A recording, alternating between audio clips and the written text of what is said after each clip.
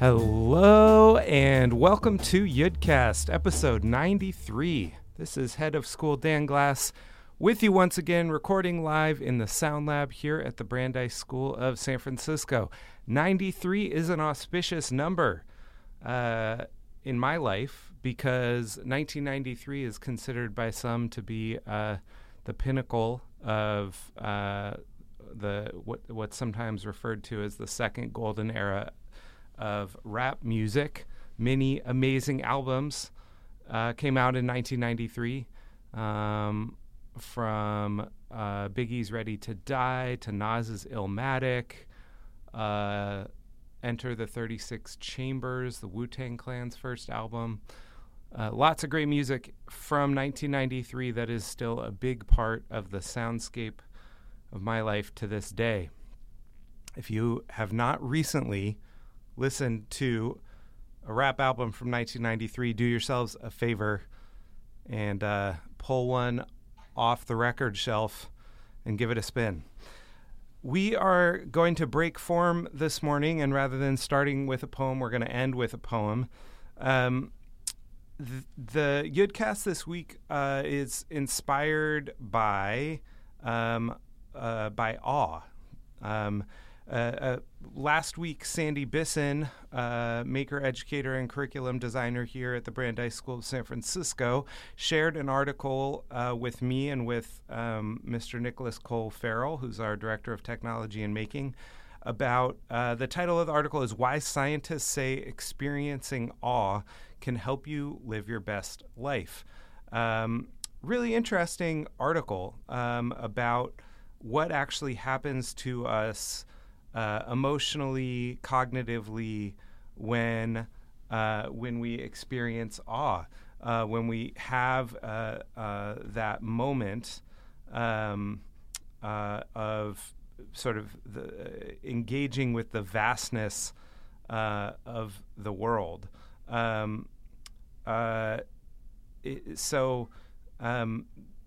This article is sharing the work of psychologists, neurologists, and neuroscientists. Is that a word? Yeah, neuroscientists. And they're thinking about awe as the emotion we feel in response to something vast that defies our existing frame of reference in one area or another. And that often that experience of vastness can lead us to change our perception of that frame of reference. And it sort of inherently causes us to shift our understanding of the world. And so one important piece of that is that awe is often about feeling small, feeling what they describe as a sense of self-diminishment. So when you're standing on the rim of the Grand Canyon, when you're standing at the base of a giant sequoia or redwood tree and looking up, when you have the good fortune to be out far away from the city at night and you can lie out under the stars and watch the vastness of the universe spread out before you, you have an experience of the hugeness of the world, the hugeness of human existence, and you shift from a more sort of egocentric view of the world to a sense of being a small piece of something larger. And what's interesting is that the folks who have been studying this, it helps people consider other people, helps people have actually a sense of empathy, a sense of humility. So the reason Sandy shared this article is not just because all of this is fascinating and because, yes, in fact, it is good for us to experience awe, but also because the notion of awe is actually central to what maker education at Brandeis looks like. When we created the Create and Build spaces, each of those is an acronym, and most of the words in those two acronyms are drawn from the world of tinkering and maker education, things like reflection, creativity, entrepreneurship, those kinds of things. But the A in Create, in that word Create, it stands for awe. And we first took that idea of awe from the work of Rabbi Abraham Joshua Heschel.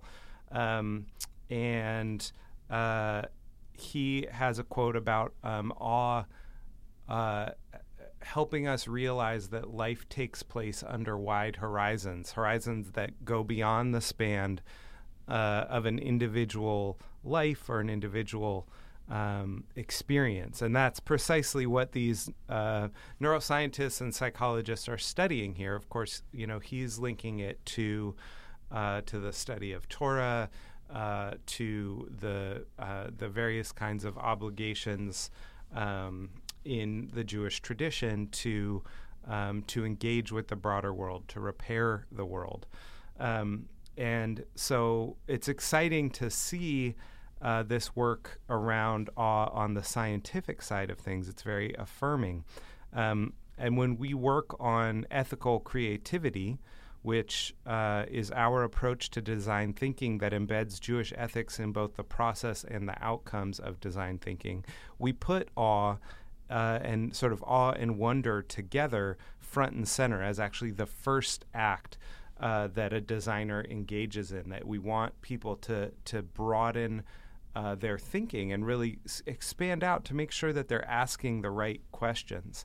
And if you go to the Brandeis website and look for the word of the week, you can find in it both our graphic representation of the ethical creativity process, as well as a link to this article that I am talking about.